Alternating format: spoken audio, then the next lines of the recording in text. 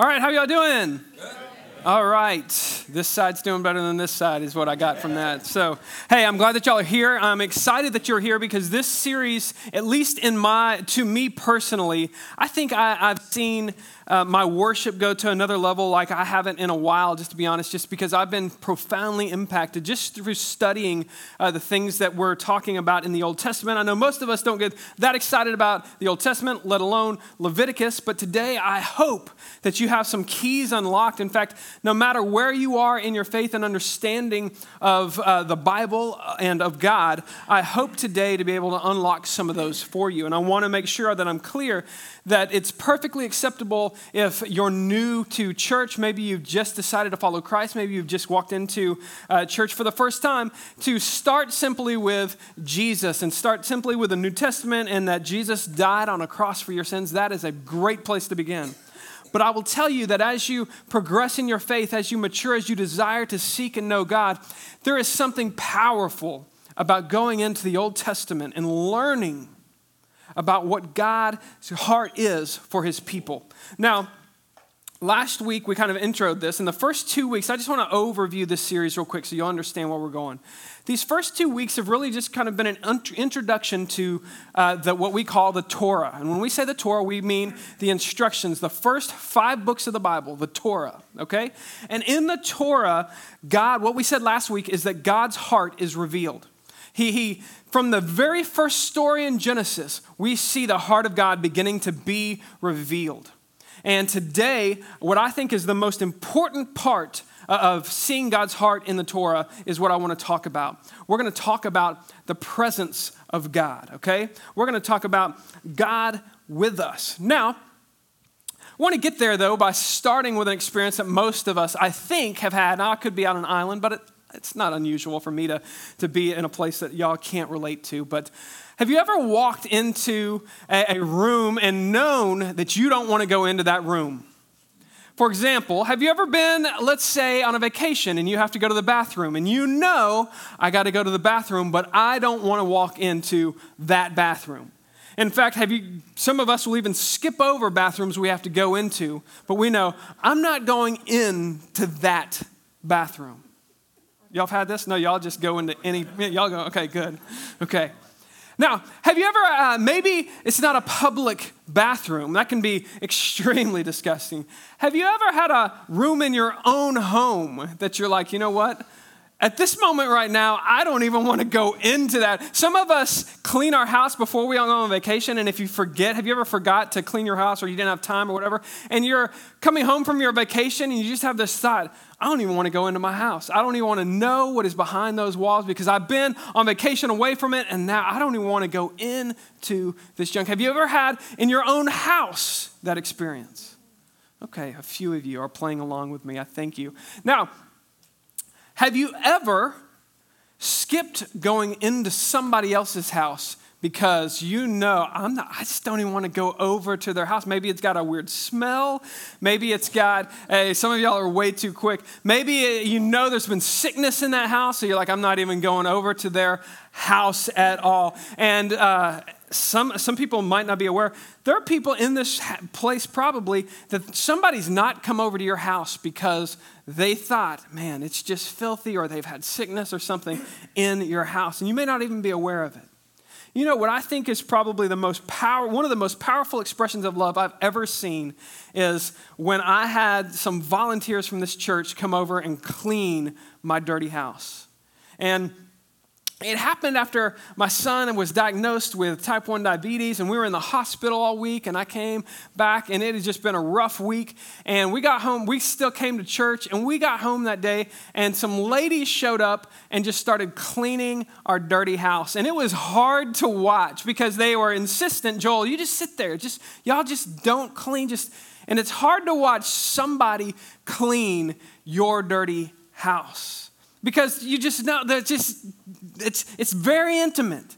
And you also know that they're going to find all the stuff you are hiding, right? All the stuff you didn't want, or the stuff that you ignore. It's so dirty, I don't even want to clean that. And they're going to be the ones that actually clean that. And so today I want to introduce the book of Leviticus by starting with this topic of what happens when God cleans your house. What happens when God cleans your house? There's nothing, I think, more beautiful of a picture than when somebody cleans your dirty house. Now, before we get there, though, before we can get to Leviticus today and just give you a picture of this book that many of us avoid, we're going to have to go through the book of Exodus, which in the Bible, it's Genesis, Exodus, Leviticus, and then there's Numbers is the next book. By the way, Numbers in the Hebrew Bible is called In the Wilderness. Don't you think that's a better title than Numbers? I'd read a book called In the Wilderness. Numbers, though, we'd skip it, and then there's Deuteronomy, who knows what that means, and so we just kind of put these books aside. There's a book called Exodus, and it's kind of laying the groundwork for what God is going to do in people, okay?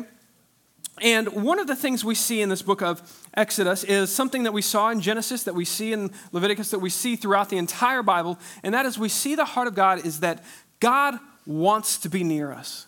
God wants to be with his people. You see this in the book of Exodus by, in fact, I'm going to give you just one verse to kind of give you this picture. It's Exodus chapter 19, verse 6. I'm going to read some context in verse 4 and 5. But I want you to just kind of see the picture that we have of what God desires for you and I.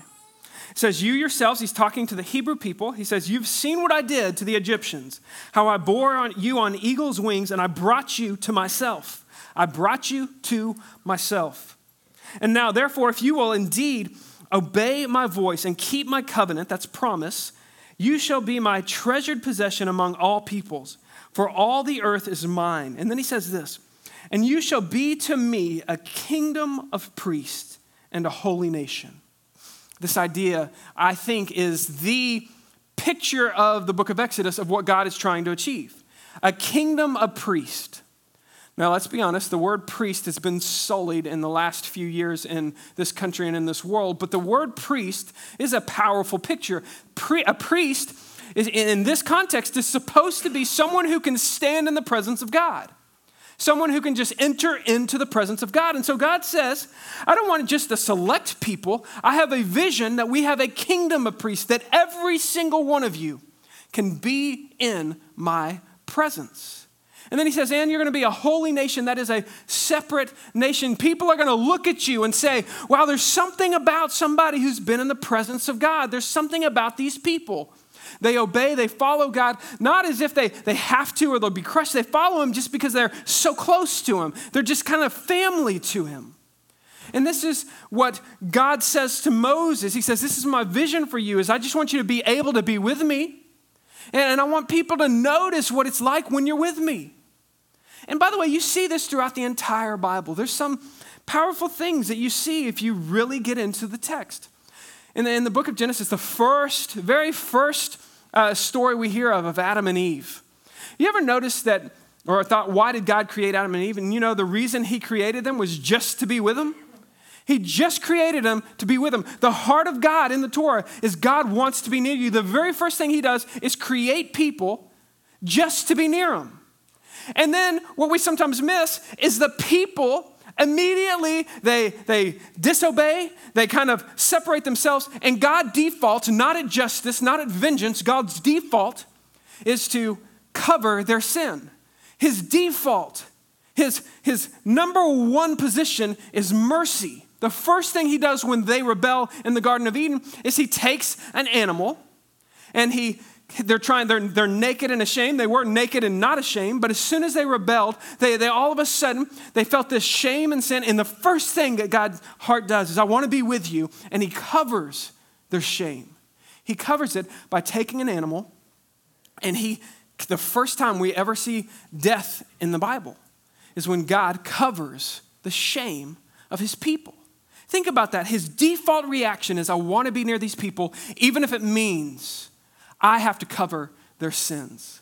His default is he wants to be with you. His default is not, when are they going to screw up? When are they going to screw up so that I can smite them and be done with them? That is not his default. But sometimes he's pushed in to that position.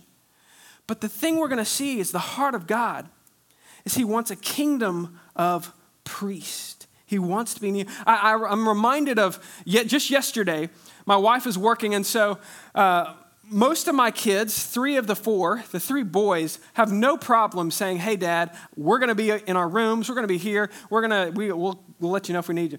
But Annie, my daughter, comes up to me. She grabs up, and I'm trying to make breakfast yesterday. She grabs my leg, and she says, hey, Dad, I'm just going to follow you around all day today. And that's what she does. She just grabs me, and I'm like, oh, that's fantastic. That's great. And by the way, I'm cooking bacon, and I've got like frying grease, and she's like, I just want to be near you today. And I'm like, oh my gosh. That's kind of how God defaults. He defaults with wanting to be near us. And you see it throughout the Bible that we screw it up. But he defaults. God wants to be near you, and you see it even in the Old Testament, even in the Torah. But we screwed it up. Now, how did we do this? We've already said Adam and Eve is a picture of that. And if you read the book of Genesis, what you're going to see is that God wants to be near you, and it gets worse and worse and worse and worse, and it always gets worse and worse until you get to Genesis chapter 11, and then it's really bad. And God says, we're going to do something else. I'm going to take a man, I'm going to make that into a nation, and then I'm going to make this nation into a holy people, and I'm going to start it over with a new kind of vision, and this new vision is where we find ourselves. And in the same conversation that Moses is having where he says, I want you to be a priest, I want you to be in my presence, that's what I want, we see that it's not there yet. Same conversation is happening on a place called Mount Sinai. The Lord said to Moses, this is verse 10, go to the people and consecrate them, that is, get them ready for today and tomorrow, and let them wash their garments and be ready for the 3rd day. It's very interesting. You will see this 3rd day foreshadowed a lot in the Old Testament. Be ready for the 3rd day, for on the 3rd day, the Lord will come down on Mount Sinai in the sight of all the people. And you shall say to the people, now this seems like a good thing, right?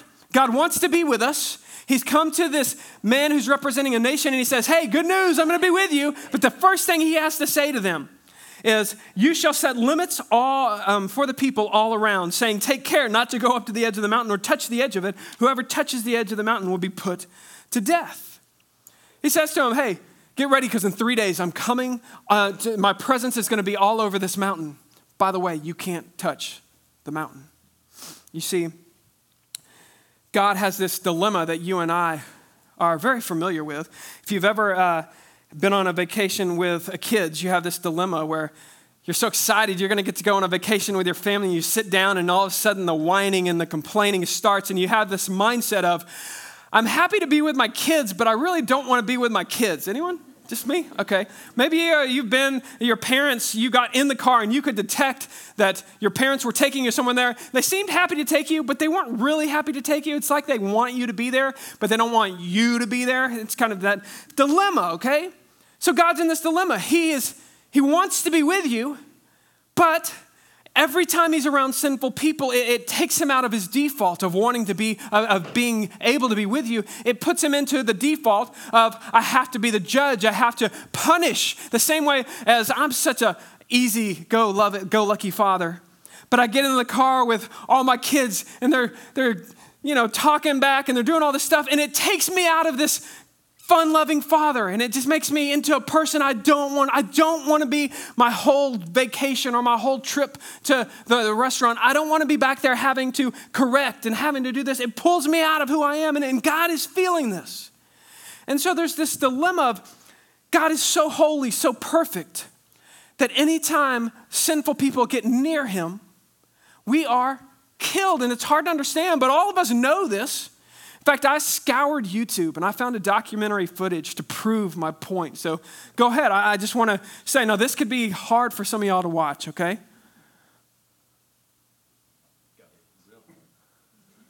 That's not it. Oh my gosh, my documentary is footage. Oh, here we go. Yes. Oh, I got no volume. Never mind. Oh.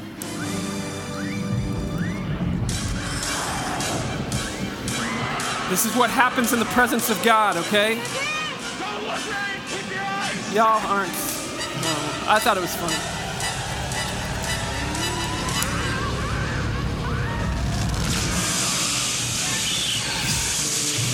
All right. Anyway, the point being, we can't be in the presence of God, and I'm not going to make you watch the guy's face melt or blow up, okay? If you haven't seen that movie, you got to, hey, don't come, you got to. Are you kidding me? How dare you in this church ask what movie that was? That is some good biblical archaeology right there. You can't be in the presence of God, okay? If unholy people are in the presence of God, we die. And it's because God is so holy. It's kind of like approaching the sun. The sun would be it's so perfect. It's so powerful that we need it, but we can't be in it. You can't be in it. You can't look at it. It's powerful. One of the things the writer of Hebrews says, he says, what a fearful thing it is to fall into the hands of the living God. So God has this dilemma. How is he going to solve this dilemma? He wants to be near us. He wants to be near us, but he can't be near us. And so the best thing he can do with Moses is he can bring Moses away, and Moses isn't seeing God or anything, but he can talk to Moses. He writes these instructions on tablets, and he's communicating with Moses. Then Moses says this thing. He says, hey, I want to see your face. And now God is spirit. He doesn't have a face, but he says, listen, if you do this, if you see him, it's going to change you, okay? And so God gives Moses this experience. This is in Exodus chapter 33. And he lets his glory pass by. And then from then on, whenever Moses wanted to meet with God, Moses would do something unusual. He would go out way far away from the people. The people had a camp. They were out in the wilderness. The people would be in their camp, and Moses would walk way far away from the people, and he would make a tent. He would make just a regular tent. And, when you're in a camp, you've got the tent of food, you got the tent of, of games. I don't know what they had. But he has the tent of meeting, but he doesn't keep it in the tent or in the camp. He takes it as far away because sometimes what would happen was his glory would come, a cloud would come, and it would cover this tent. He would come near this tent that's way far away from the sinful people. And Moses could interact with God. But he had to go way outside of the tent, and he couldn't be near the people. And so when you read Exodus, you begin to see, in fact, some of us, we love the story of the Exodus, but if you've ever read the whole book, about right after he gives the 10 Commandments, the book changes, okay? Because the entire rest of the book is the new solution that God is going to fix with this new covenant, how God is going to be with us. And you know what his big solution is? And instead of having to go way outside the camp and meet in a tent, you know what God's big solution? Here, let's get the drum roll. Everybody help me out. All right, I'm just trying to build it up. His big solution is this: another tent. Okay, no one really cared. This is underwhelming, okay? They called it the tabernacle. But God says, listen, I got a better idea. Instead of the tent of meeting way out there, I'm going to make a tabernacle. And by the way, tabernacle means tent. It means tent or dwelling, okay? We're camping, and God says, I'm going to make a better tent. This tent, I've got a picture of this tent. In fact, John and I were able to see, and this is actually a replica that's been made. This is in the wilderness where they were. And he makes a tent, and this tent has a courtyard, a fence around it. And then it's got this tent, and you know what's inside the tent? Another tent. That's right. It's a super tent, okay? It's a tent within a tent, okay? They call it the Holy of Holies. But what's interesting about this is right here, instead of being way far away, the tabernacle is in the center of camp. It's in the midst of the people. It's God saying, I got a better plan than you having to come all this way and get away from me. I'm going to be in the midst of you. But we find another dilemma. Exodus chapter 40, the last chapter of Exodus. They've got it built. We've spent like 15 chapters where God's telling you how to make this tabernacle, how to make this tent so awesome. And most of us are like, I don't really care what kind of wood it's made out of or this and that. But understand, this is the solution. That's why Exodus is a big deal. That's why the solution is that God is going to dwell in the midst of his people. The problem is, it says in verse 34, then the cloud covered the tent of meeting, and the glory of the Lord filled the tabernacle. Yay! And Moses was not able to enter the tent of meeting because the cloud settled on it, and the glory of the Lord filled the tabernacle. Uh-oh. We're in the midst of the people. God is there, but no one can enter into the tabernacle. No one, not even Moses, who used to. Because now we're surrounded by sinful, rebellious, dirty people. And God's presence can't dwell and won't dwell in the midst of sinful, unholy people. But there's a conundrum here, because if we fast forward to the book of In the Wilderness, or the book of Numbers, we skip over. Numbers chapter 1 begins like this. The Lord spoke to Moses in the wilderness of Sinai in the tent of meeting. So the tent of meeting in the tabernacle. So we end Exodus. God has this great idea. I'm going to dwell in your midst, and I'm going to be in the middle of the camp, but no one can come see me. But something happens in between Exodus and the beginning of Numbers to where all of a sudden Moses can come into the tent. He can be in the midst of God. He can talk to God in the midst of the people. What happened? Leviticus happened. If you want to know what's so powerful about Leviticus, Leviticus is the solution to the tabernacle problem. Now, the tabernacle is the solution to the big problem. The big problem is this. How can a holy God dwell in the midst of an unholy people? The problem that God is finding is, how can a holy God who wants to dwell with his people, how can he dwell in the midst of an unholy people? So a solution is the tabernacle. I can be in this tabernacle, but no one can go near it. I still can't dwell. So the solution to that is Leviticus. I'm going to make some rules of how to approach the tabernacle. I'm going to make some laws or instructions on how you approach a holy God so that you won't be smited. So that's what the book of Leviticus is. When you read Leviticus, you're getting a picture of what God wants. You're not getting the full picture, remember. It's just a picture of what God is going to do. We said last week that the law reveals the heart of God, but that Jesus fulfilled the heart of God. So it's not fulfilled yet, but we're seeing it. God wants to tabernacle in the midst of us. And so he comes up with a solution, and the solution is really threefold. He's going to make some priests. He's going to set some people apart who are going to live the way everyone should live, and symbolically. He's going to make some priests, and Moses is going to be one of those that's going to live in a way in which he can do this. They're going to be pure, and by pure it doesn't mean sinless. It means they're going to keep themselves ritually clean or spiritually clean, so that whenever you don't have to be clean all the time, but whenever you approach the tent, you have to have bathed, you have to have avoided certain things. You have to take caution when approaching the throne of God or when approaching the tabernacle. But the thing I really want to show you today is this third way that part of this, and that is there are going to be some sacrifices, or more importantly, there are going to be some offerings made. Now, when we think of offerings, especially as Christians, we think that Jesus was an offering for us, that Jesus died on the cross for our sins. Okay, now that's not wrong. But what I hope to show you, I think that this can unlock so much about how we worship as believers. You see, Leviticus reveals a lot about what Jesus did for us on the cross. Now, there were 5 offerings that are laid out at the very beginning of Leviticus. There are 5 of them. They are the burnt offering, okay? Then you've got the grain offering, then you've got the peace offering, then the sin offering, and the guilt offering. You don't need to know those, but I do want to let you know, when you do dive into them, each of those shows you an aspect of what Christ did for us on the cross. But what's interesting is only 2 of those even mention the word forgiveness. Only 2 of those offerings have anything to do with sin. The first 3, not only are not given because of sin, they're given because they're trying to accomplish that purpose of God. They're trying to bring the presence of God into the tabernacle. And in fact, all of them have something in common, and that is whenever there is an animal involved, they'll take the blood of the animal and they'll sprinkle it on the altar. And they'll sprinkle it wherever the priest goes.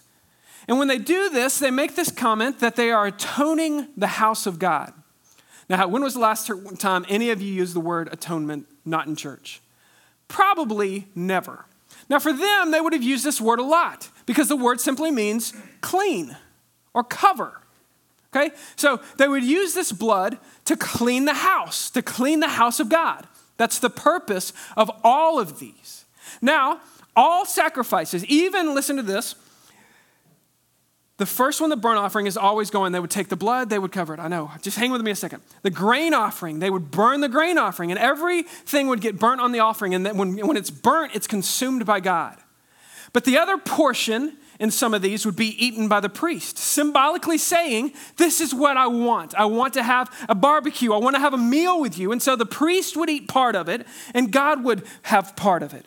And if it was offering it because you had done something wrong or you thought you might have done something wrong, then by you offering this, the presence of God, the house is clean and God's presence would be there. And so if you had offered it because of a sin, God would forgive you because his presence is with you. And if you were just doing it because you wanted to be thankful to God, if it was a peace offering, then it was the same thing, except for it doesn't mention forgiveness. It's just doing this so that you'll know God is with you. God is with you. Every one of these sacrifices, they take the blood. Every time there's a sacrifice, they take the blood and they cover the tabernacle, the tent where God is residing, and they clean it. And here's the thing, is there's not one time, well, actually there's one time in the Old Testament where the sins of people are put onto an animal. It only happens one time, and it never happens in a sacrifice. No, not once in these sacrifices does it say that God is putting our sins onto the animal that's being killed. Instead, what it says, now they would put their hands on it and they would symbolically say, I understand this. But the only time that God ever takes an animal and says, your sins are being put on this, was in Leviticus chapter 16, the scapegoat. And he doesn't kill that goat. He drives it out into the wilderness, kind of like they did with the tabernacle. They just get this goat. They would do a little ceremony, say, hey, all our sins, or they confess their sins. All our sins are now on this goat. And then they kick the goat. Sometimes they'd throw it off a cliff just to make sure it didn't come back into their camp. That's not a lie. And so goats can climb on cliffs, though, so maybe they got, I don't know, maybe they lived. But the idea being that the goat was sent away, the sin was sent away. And you know what they would do as soon as they got rid of the sin that was transferred on that scapegoat? They would go back to the tabernacle, they would have a sacrifice, and it specifically says they would atone the house of God. The sin has been sent away, let's clean the house of God so that we will know in this house it is clean, and if it's clean, the presence of God is in the tabernacle. The presence of God is in the tent. Now, even in the New Testament, I want you to understand that the Jewish believers understand this, okay? You and I may not see sacrifices, they don't make as much sense. Hebrews chapter 9 says this, gifts and sacrifices are offered cannot perfect the conscience of the worshiper. It says you can't offer something and you be clean. The worshiper is not cleaned. The house is cleaned. Hebrews 10 says it is impossible for the blood of goats to take away sin. The blood of goats in these sacrifices is not taking away the sin, the scapegoat is. The blood of these animals is cleaning the house of God so that the tabernacle can stay in the midst of the people. Does that make sense? Y'all just shake your head in that way. Now, this is a big idea because that's the solution that God has in the law. The heart of God, I want to be with you, but I can't because you guys are sinful, and so you've got to clean the house of God. And the way that you clean it is serious. The life was in the blood. That's what they believed. Every Hebrew thought had the life was in the blood, so the life would be given back to God to clean the offering. And that's why when John, the disciple, the best friend of Jesus, talks about Jesus coming to earth, coming to be with us, he says something interesting. In John chapter 1, verse 14, he says this, the Word became flesh and tabernacled among us. Now you may say, my Bible says dwelled among us, but the word in Greek, skeneo, means tabernacle. The Word became flesh. Jesus came and tabernacled among us. And it is a direct reference of, listen, what God was foreshadowing the whole time is that God was going to be in our midst. And now we have Jesus, and when he comes, the first thing they say is, God is tabernacling with us again. And we see this has been the point the whole time. While Jesus is with people, he keeps saying things like, hey, the kingdom of God is here because he's here. The fulfillment of what was been promised was here. And whenever his disciples would start asking questions, he'd say, hey, don't worry about what's going to happen then. Worry about right now. I'm here right now. And then there's a story of Mary and Martha, and he gets on to one of them because Martha's just cleaning. She's ignoring the presence of Jesus, but he says, you know what? Mary, she's got it right because I'm here. Jesus was God tabernacling. He's God tabernacling in our midst. But as he goes through his ministry, he never says it is finished until the very end of his ministry. In other words, it's been being foreshadowed. It's being foreshadowed over and over again, but it's not fully complete. See, at the end of his life, Jesus began to paint a new picture of what it's really going to look like when God's desire to dwell among his people, what it's really, where this has all been leading from the beginning. He takes some bread in a meal called the Passover. He takes this bread and he says, my body is broken for you. That's a picture of the sacrifice, okay? I'm about to be sacrificed for you. But then he takes a cup and he says, this cup is poured out, is the new covenant in my blood. This is a powerful moment for them. But I want to ask you a question. If the Old Testament sacrifices were cleaning the tabernacle of God, and now we have Jesus who is the tabernacle of God, and he's pouring out his blood, but yet he's going away, what is his blood cleaning? What is the tabernacle that Jesus is, that this covenant is cleaning, that this new covenant, it's kind of a mystery. He says, this is the new covenant, but he's pouring out his blood, and the blood cleans the house. And so, when we look back at God's word throughout, you begin to see this is where it's been going the whole time. Jeremiah chapter 31, 600 years before Christ, this is what the prophet Jeremiah said. The days are coming when I will make a new covenant with the house of Israel and the house of Judah. And it won't be like the covenant I made with their fathers on the day when I took them from the land of Egypt. They broke that covenant. He said, this covenant I will make with the house of Israel. He says, I will put my law within them. I will write it on their hearts, and I will be their God, and they shall be my people. And no longer shall one have to teach his neighbor and say, know the Lord, for they shall all know me. From the least of them to the greatest, declares the Lord, for I will forgive their iniquity, and I will remember their sin no more. This is what Jesus foreshadows. The tabernacle is the solution to how a holy God can live in the midst of an unholy people. The tabernacle is that. Jesus is the tabernacle. And then he says, my blood is going to be shed because you are the new tabernacle. Now, this is a powerful, profound idea to us who worship Christ. If you want to know what's so exciting about following Christ, is most of us think that, man, Jesus died so that I could go to heaven. But we find out that Jesus died so that heaven could come to us. Jesus died so that God could dwell in us. And it's not something that happens at the end of time. It's something that happens as soon as we decide, you know what? I want to be cleaned. I want to be the tabernacle of God. I want the Holy Spirit of God inside of me. So when we worship as Christ followers, we worship as the tabernacle, as the house of God. Jesus Christ lives in us. The Holy Spirit of God lives in us. When you ask for forgiveness in the presence of God, God can just give you. The reason that God can just forgive us is because he lives in us. It is a powerful, powerful thing to know you are the tabernacle of God. What I want to do to end this message is I want us to participate in the Lord's Supper. In fact, right now I'm going to invite John and a couple of people to start passing out the elements. I'm going to invite the band up to play. Y'all come on up.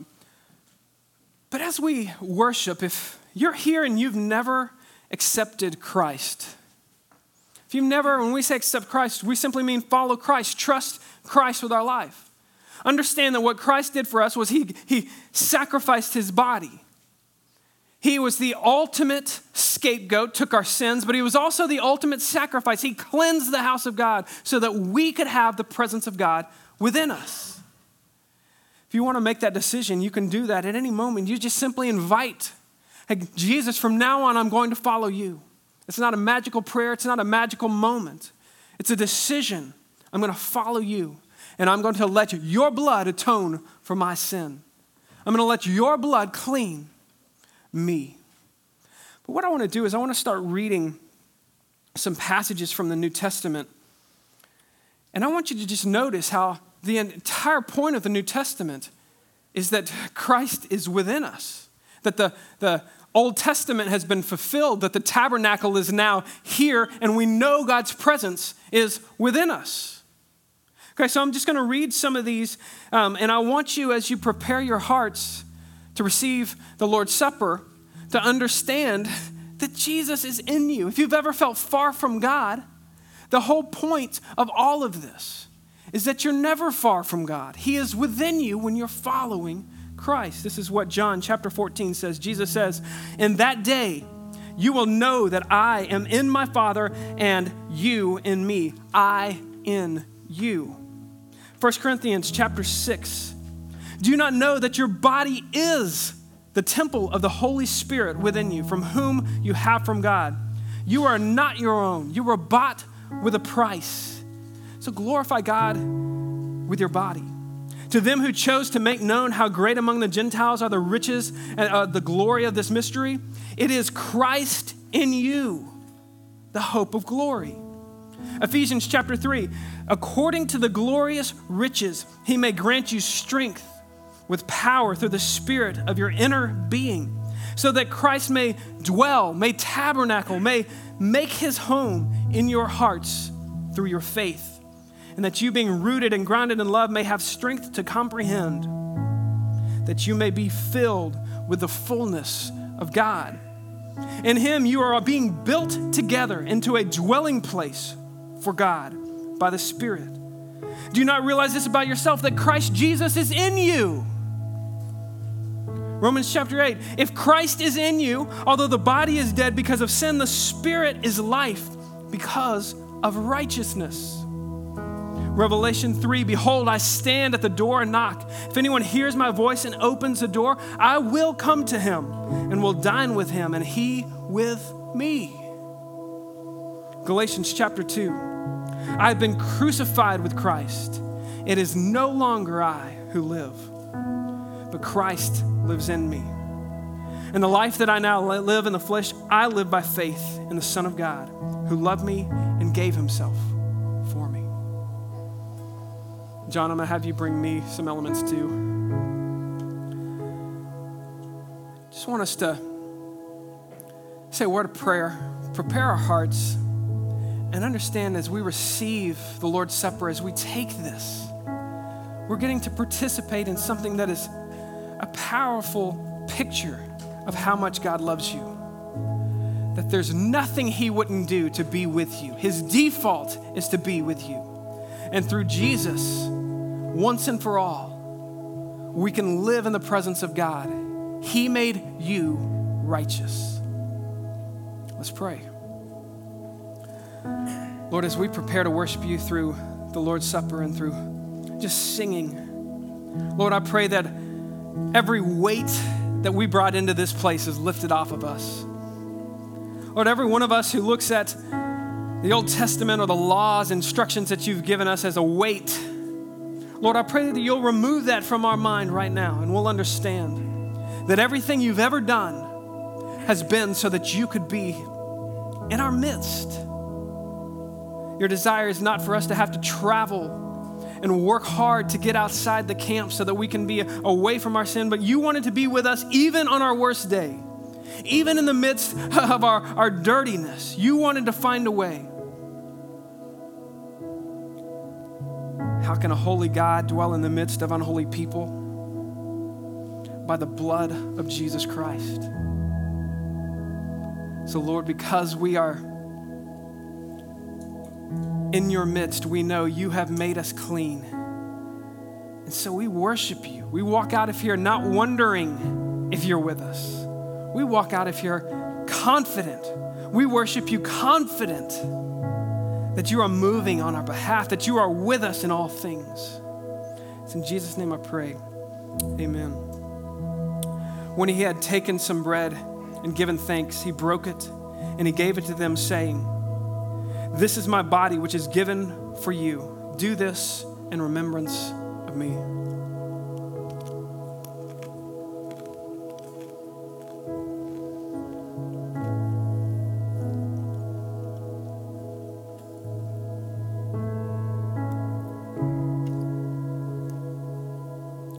And in the same way, he took the cup after they had eaten, saying, "This cup, which is poured out for you, is the new covenant in my blood.